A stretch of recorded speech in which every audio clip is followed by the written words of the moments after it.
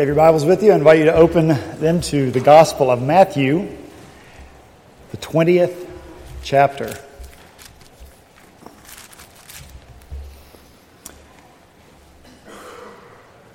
If you were here last week, you know that we joined Jesus on this road trip. He's on his way to Jerusalem. He has set his face to go there. He's determined to go there because Jesus is determined that he is going to die on the cross for people like you and like me. And Jerusalem is the place that has to happen. And so in these weeks, as we prepare for Easter, it's good for us. And it is transformational for us to share some of the experiences with Jesus as he made his way to that much-loved city. What did he do as he made this last trip? Whom did he encounter? Whom did he engage? What did he teach them? See, these are important moments, these miles together. Because these are the moments and these are the miles that are going to be freshest on the minds of the people who love and follow Jesus. Because in just a few days, they are going to see him crucified on the cross. But not only that, they're going to have experienced his resurrection. So as they look back, what can they see now that they couldn't see then? What can they learn now from these moments that they couldn't understand when they occurred? What are those issues about which they could say, I once was lost, but now I'm found. I once was blind, but now I see. Surely they would take every moment and every word and every act and every expression and every tone of voice, and they would wring it out for all the meaning they could possibly get from it. For more reason to love the one who loved them so much. For more reasons to understand him better. Every moment an opportunity to learn more and more about what kind of follower of Christ they should be. And so it is for you and for me this morning as we walk along the same road with Jesus. We need to love him more. Agreed? We need to know and understand him more. Agreed? Amen. We need to know how to become better followers of Christ. Agreed? Amen. So let's hit the road with Jesus and do just that. If you have your Bibles open to Matthew 20, I'm going to ask you to stand as we hear read together the word of the living God, beginning in verse 17. This is the word of the Lord. Now, as Jesus was going up to Jerusalem, he took the 12 disciples aside and said to them, "We are going up to Jerusalem, and the Son of Man will be betrayed to the chief priests and the teachers of the law. They will condemn him to death and will turn him over to the Gentiles to be mocked and flogged and crucified. On the third day he will be raised to life." Then the mother of Zebedee's sons came to Jesus with her sons, and kneeling down asked a favor of him. "What is it you want?" he asked. She said, "Grant that one of these two sons of mine may sit at your right hand and the other at your left in your kingdom." "You don't know what you are asking," Jesus said to them. "Can you drink the cup I'm going to drink?" "We can," they answered. Jesus said to them, "You will indeed drink from my cup, but to sit at my right hand or left is not for me to grant. These places belong to those for whom they have been prepared by my Father." Let's pray together. Heavenly Father, bless us now as we come to your word. It is bread that feeds our souls. It's water that nourishes them. And so we ask now that through the power of your Spirit, you would grow us and transform us through your word and the truth of it. For we pray these things in Jesus' name. Amen. Thank you. You may be seated. If you look back in verse 17, as you heard, Jesus has now predicted his death for the third time.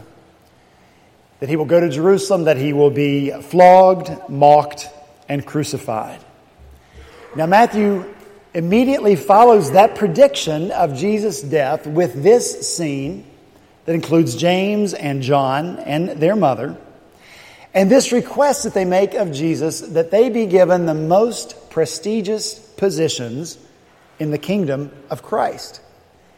And so Jesus is focused on the cross, and these guys are focused on a crown. Now let's think about James and John for just a minute. Who were they? You know, when Jesus called the two of them along with the 10 others to be official apostles of his, on that occasion he named Simon Peter, which means rock. But these two brothers, James and John, he gave the name Boanerges, which means sons of thunder. What did Jesus see in these two young men that made him give them that name? Perhaps they had loud, commanding voices, thunderous voices. Perhaps they were boisterous and full of energy and zeal and passion, thundering their way through life. That certainly would be consistent with the passage we looked at last week, wouldn't it? Where these two, James and John, wanted to call down fire from heaven to burn up the village that refused to welcome Jesus. Well, the good news is that under the power of the Spirit, the fiery zeal of these two brothers would be transformed, and it would be harnessed and used in a mighty way for the kingdom of God. Can't you hear the thunder in John's pen? He's not slow getting out of the gate.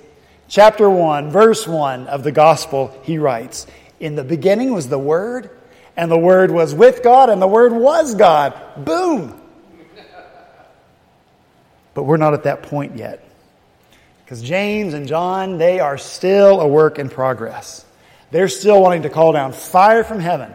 They're still audacious enough to ask for the highest positions in Christ's kingdom for themselves. And so here's one of those moments for us on this journey to Jerusalem that should give us hope.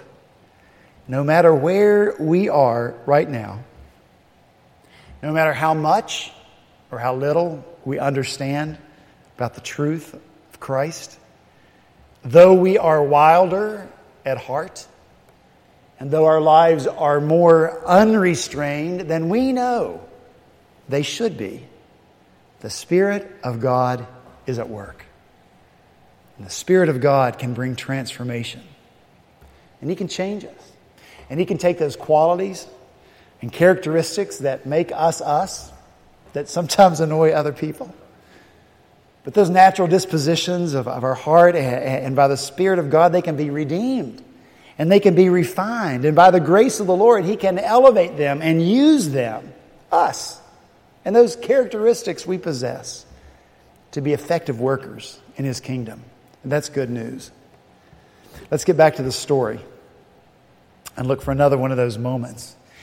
What must it have been like to raise these two boys, James and John? I'm thinking they might have been a handful. And what must Mama have been like? And did these boys get their thunder from Mama? You know, if we read between the lines here, and I'm not saying we should build our theology by reading between the lines, but if we read between the lines, we can safely speculate that she did not advise the boys this way. Now, boys, you know you can't ask Jesus for the highest positions in His kingdom? What? No, I won't go and ask Him for you. No. Mama leads the way. Mama's bold enough to ask the request. Stand back, boys. Let Mama take care of this. Now, my apologies if she was the sweetest woman in the world. I don't know. But here it is. So what's good about this story? What's good about this request? Well, the good thing is the fiery faith of all three of them, the mother and James and John.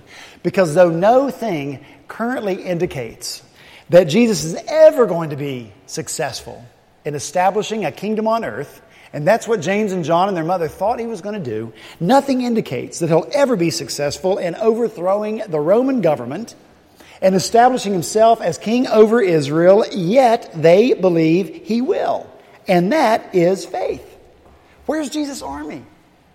The 12 disciples are the closest thing He has to that. And when Jesus sent them out, to do ministry, he said, take nothing for the journey, no staff, no bag, no bread, no money, no extra shirt.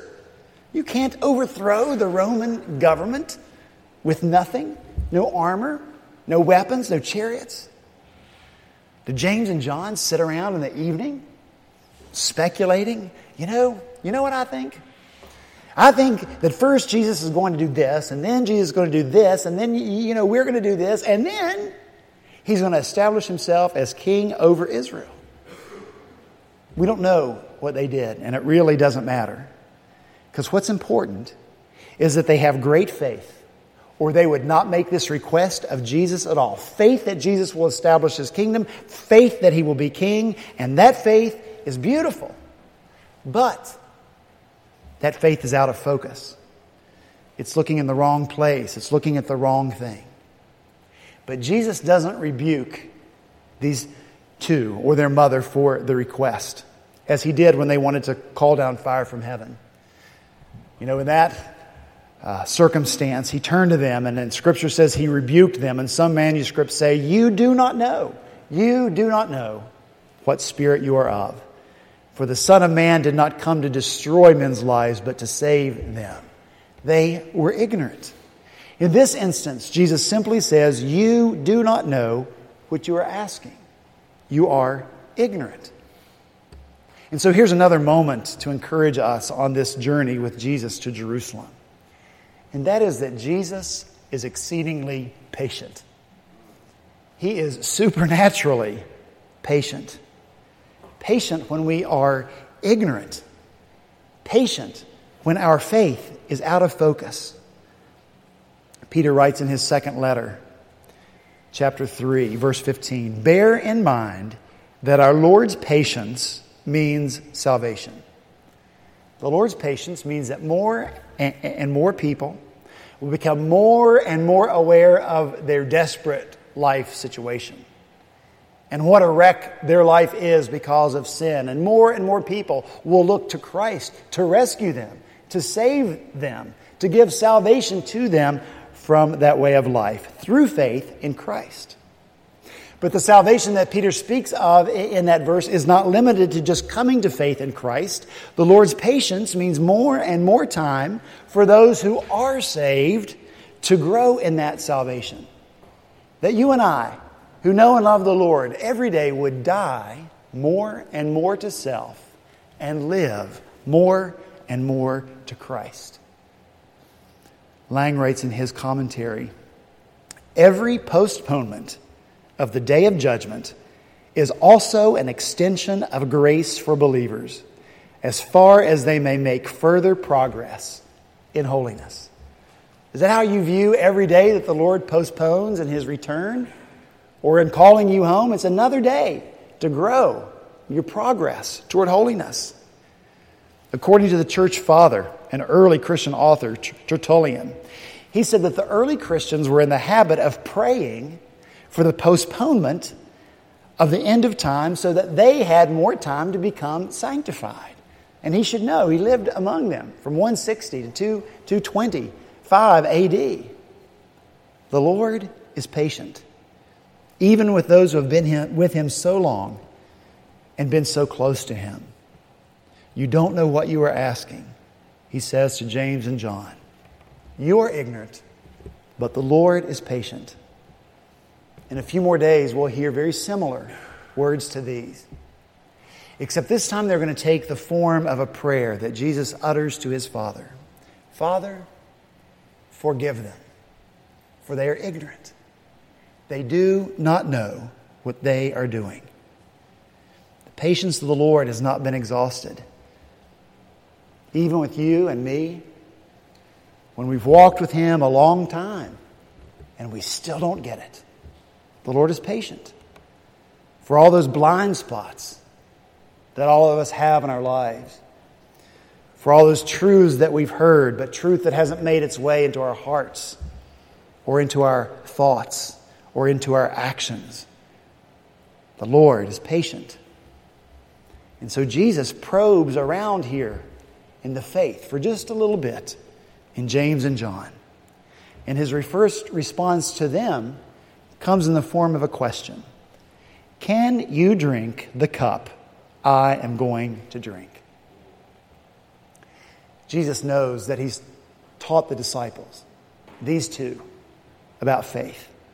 Truly I tell you, Jesus said, if you have faith as small as a mustard seed, you can say to this mountain, move from here to there, and it will move. Nothing will be impossible for you.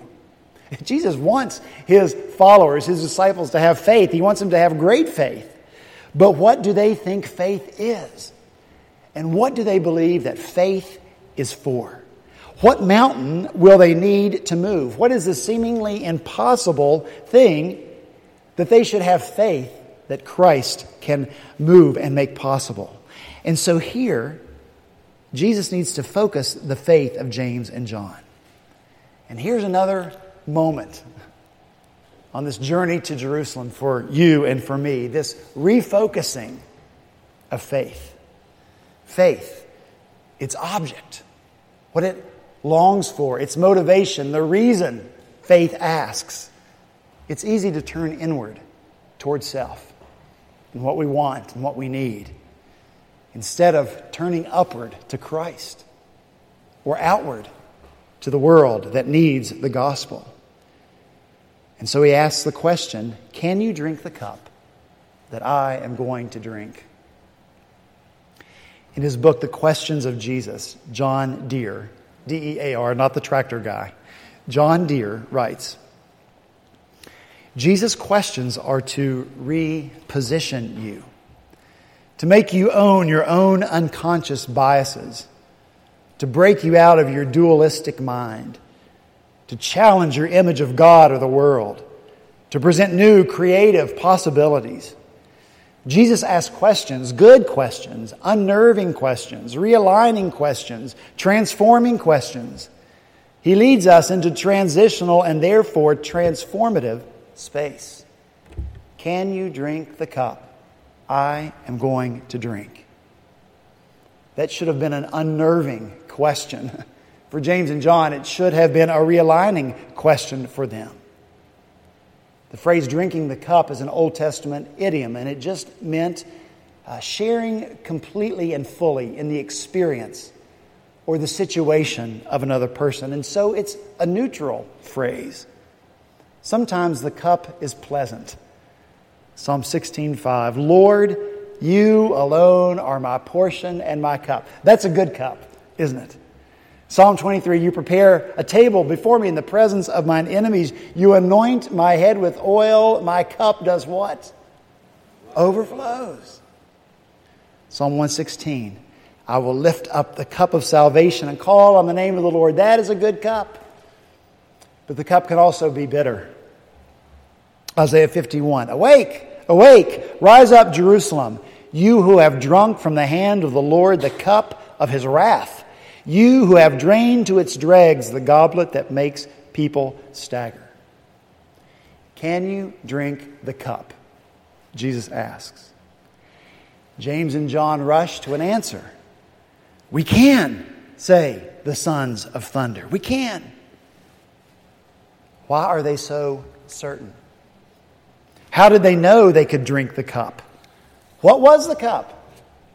What did it contain?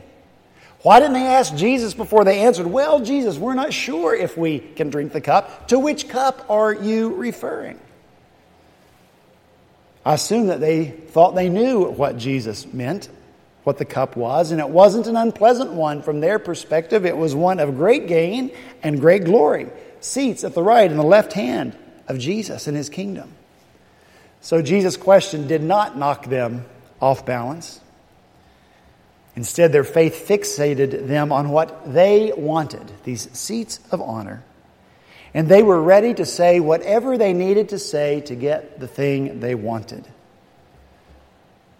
If they had thought about the cup, if they had suspected what it truly was, it's highly improbable that they would have ever answered yes, or that they would have answered so quickly. Jesus himself, praying in the garden of Gethsemane, asked, Father, if it's possible, let this cup pass from me. Surely, James and John would not have reached out for the cup if they knew what was in it. But they didn't want to know, and so they didn't ask. The cup was incidental to the crown. Sure, Lord, whatever, yeah. We'll drink the cup. We want the crown. Martin Luther said this, and if you're looking for a quote of the day, this is a great quote of the day. You can jot it down on your bulletin. Martin Luther says, "The flesh ever seeks to be glorified before it is crucified." The flesh ever seeks to be glorified before it is crucified. When Jesus predicted his death the second time, he said to the disciples, "Let these words sink into your ears." That's literally what he said. Let these words sink into your ears. The Son of Man is about to be delivered into the hands of men. But the words did not sink in, Scripture says. The disciples did not understand what he meant, and Scripture says that they were afraid to ask him about it. Because you know what? Ignorance is bliss, isn't it? If they don't ask a question, then Jesus can't give an answer that they don't want to hear. Jesus can't say cross to them when they want a crown. What are the truths that don't sink into our ears as contemporary Christians? Truth that is in God's Word for us to read, for us to hear, but we're afraid to ask about that truth or talk about that truth. Jesus says in Matthew 10, "Anyone who loves their father or mother more than me is not worthy of me. Anyone who loves their son or daughter more than me is not worthy of me." You see, now our faith comes into focus. This is what we need faith for. To live a life like this, to love Christ more than I love those people that I truly love so much. This is the mountain that seems impossible to move. But by faith, the Lord can move it. Jesus says in Mark chapter 8, "Whoever wants to be my disciple must deny themselves and take up their cross and follow me. For whoever wants to save their life will lose it. But whoever loses their life for me and for the gospel will save it. What good is it for someone to gain the whole world, yet forfeit their soul? What can anyone give in exchange for their soul? If anyone is ashamed of me and my words in this adulterous and sinful generation, the Son of Man will be ashamed of them when he comes in his Father's glory with the holy angels." Now our faith comes into focus. This is what we need faith for. To live a life like this. To deny our high-maintenance selves. And all of us have a high-maintenance, demanding self. Willingness to pick up the cross. Willingness to lose our lives. Willing to be unashamed of the Savior. This is the mountain that seems impossible to move, but the Lord by faith can move it. Jesus says in John 15, "If the world hates you, keep in mind that it hated me first. If you belong to the world, it would love you as its own. As it is, you do not belong to the world. But I have chosen you out of the world. That's why the world hates you." Now our faith comes into focus. This is what we need faith for. To live a life like this. To be able to endure the hate of the world without breaking under peer pressure. Without compromising to gain the acceptance that we all crave so much. This is the mountain that seems impossible to move, but by faith the Lord can move it. Ephesians 4:21. Paul writes, "When you heard about Christ and were taught in Him in accordance with the truth that's in Jesus, you were taught with regard to your former way of life to put off your old self, which is being corrupted by its deceitful desires, to be made new in the attitudes of your minds, and to put on the new self, created to be like God in true righteousness and holiness." Now our faith comes into focus. This is what we need faith for. To live like this. To stop living like I used to live, like I enjoyed living. And to devote myself to a life of righteousness and holiness. To change my way of thinking. To put on the new self. That's the mountain that seems impossible. I can't do it. But by faith the Lord can. 1 Timothy 6. "But you, man of God, flee from all this and pursue righteousness and godliness, faith, love, endurance, and gentleness. Fight the good fight of faith." Now our faith comes into focus. This is what we need faith for, to live like this, to fight the good fight, to never give in, to endure. That's the mountain that seems impossible. Lord, I can't do it, but by faith the Lord can. 2 Timothy 2:3. Suffer hardship with me as a good soldier of Christ Jesus. Now our faith comes into focus. This is what we need faith for, to live like this, to suffer. Me, suffer, that's the mountain that seems impossible. But by faith, we can do it. 2 Timothy chapter 4, last chapter of the last thing that Paul writes. For I am being poured out like a drink offering, and the time for my departure is near. I have fought the good fight. I've finished the race. I've kept the faith. Now there is in store for me the crown of righteousness, which the Lord, the righteous judge, will award to me on that day, and not only to me, but also to all who have longed for His appearing. Now our faith comes into focus, and this is what we need faith for, to live like this. For you and for me, not to seek the crown before we have carried the cross. This is the mountain that seems impossible, but by faith the Lord can do it. One more. 1 Peter chapter 1. For a little while you may have had to suffer griefs in all kinds of trials. These have come so that the proven genuineness of your faith, of greater worth than gold, which perishes even though refined by fire, may result in praise, glory, and honor when Christ Jesus is revealed. Now our faith comes into focus, and this is what we need faith for. To live like this. The trials that purify our faith, which is more precious than gold. That's the mountain that seems impossible. I can't do it, but by faith the Lord can. Do these truths and these calls from Scripture sink in to our ears? Church growth experts tell us not to talk about the cup and not to talk about the cross. We're not supposed to talk about those things. Because when people come together to worship, they want a positive message. You will never draw people to your church. You will never fill the pews. You will never pay the bills with a message of a cup or a cross. And some of you may be wishing you hadn't brought a friend to visit church today. And you may have to explain to me a little later, I don't know what's wrong with Craig. He's usually so positive. But you know, what are we wanting to draw people to? We want to draw people to Christ, don't we? But Jesus asks His followers, can you drink the cup? We're not like the used car salesman of 40 years ago, pre-Carfax, when you could know the truth, pre-1975 federal lemon laws. Back then you could shine the car up, you could make them look good, you could make them look appealing, you could make them look irresistible, you could get the customer to sign on the dotted line and they could drive off the lot in the car. But in not too many miles, the new owner of that car would discover the truth about that car. It wasn't at all what it looked like, and it wasn't at all what it was sold to be. What are we selling? We can't talk about the crown.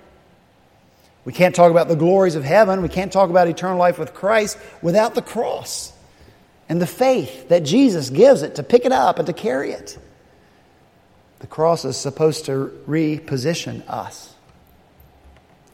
James and John inadvertently answer the question correctly. Yes, we can drink the cup. And they do drink the cup, even though they can't imagine drinking it when Jesus asks them. James doesn't know in this moment. He doesn't anticipate that he's going to be the very first person to die for his faith in Christ. Herod's going to execute him. Perhaps because he was so thunderous and zealous in his promotion, in his proclamation of the good news of the gospel. John doesn't know yet that he's going to be left all alone, a very old man, to watch all the other apostles to go on to be with the Lord, to go on to glory. He's going to be left alone, an old man banished to the island of Patmos. But the Lord knows all that. And he leaves it to James and John to discover on their own. Because Jesus knows that their faith will take a whole new dimension when that faith calls them to do the impossible. To live well for the glory of Christ. To die well. To pray to remove any obstacles that threaten to block the spread of the gospel. Jesus knows that when the time comes for them to drink the last cup, He's going to be with them. Empowered by the Spirit that Jesus is going to give to these two, they will be able to do what they can't imagine doing now. They will pick up the cup and they will drink it down. And after they do it, they will receive their Christ-appointed place in the kingdom of God. Only, guess what? It's better than what they asked for. A place of higher honor and dignity. They asked for positions at the right and the left hand. What does Jesus say in Revelation 3:21? To the one who is victorious, I will give the right to sit with me on the throne. And so I'm glad for this stop on the way to Jerusalem. It exposes some truth about me, and I hope it exposes some truth to you about yourself. We want the crown, but not the cross. And very often our faith is turned inward toward what we want instead of upward to Christ and outward to the world that He has called us to reach with the good news of the gospel. And when I dream big dreams and ask for big things that require big faith, those dreams should be for the sake of the gospel. They should be dreams about the transformed person that I can be and that you can be. The sanctified lives that we can live that sometimes seems like an impossible dream. So this trip along the way to Jerusalem reminds me to check my motivation. Is what I want for Christ and His glory? Or is it for me and my glory and my comfort? Stop along the way makes me love Jesus more. He will not skip to the crown. The cross comes first, and He gladly bears it. Before He takes His seat at the right hand of the Father, before He receives the name that's above every name, first He willingly drinks the cup. The crown, a crown, awaits every person right here, all of us here who are believers in the Lord Jesus Christ. A crown awaits us. And it's going to be a great day, a glorious day when we receive it. But we can't skip to it. You and I can't now escape to the future. You and I must have a future hope, but a present faith focus. We know what will be. It's the crown. Yay! But we don't know how, and we don't know when. But with a rightly focused faith, you and I can, and we must, drink the cup. Carry the cross of love. Love that was so amazing. Love that was so divine that it demands our soul, our life, and our all. Let's pray together.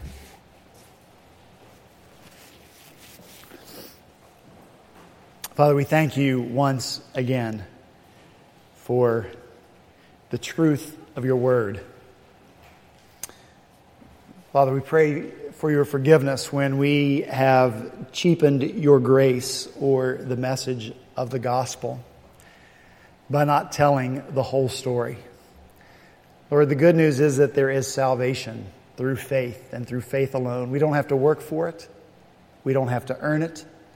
It's ours to receive by faith, freely given to us by You. But Lord, then we live out this life of faith on this road that You place us on when You call us to Yourself and when You save us. And by Your own words, Lord, You call those who follow You to deny themselves. You call us to take up our cross and follow You. You call us to love You more than we love others. You tell us, Lord, there's going to be pain and suffering in our lives, but that's a good thing because that's going to make us more holy and more like You. And that's the complete story, Lord. You tell us the world is going to hate us, and yet we seek so hard for the world to love us, but it's not the way it is. And so pray now that by faith, each of us will live the life that you have called us to live. That we will do what you command us to do, to pick up our crosses, to deny ourselves, and to follow you. Lord, we can do it, but we can only do it by faith. And so it causes us to fix our eyes on you. Not for what we want, not for what we can gain, Lord, for what you can give us, how you can make us more and more like Christ, and how you can do great things in us and through us to spread your kingdom and the good news of the gospel here on earth. To that, Lord, we must commit ourselves to count all things as lost for the sake of knowing you, for preaching the good news of the gospel. So we thank you for that. In Jesus' name, amen.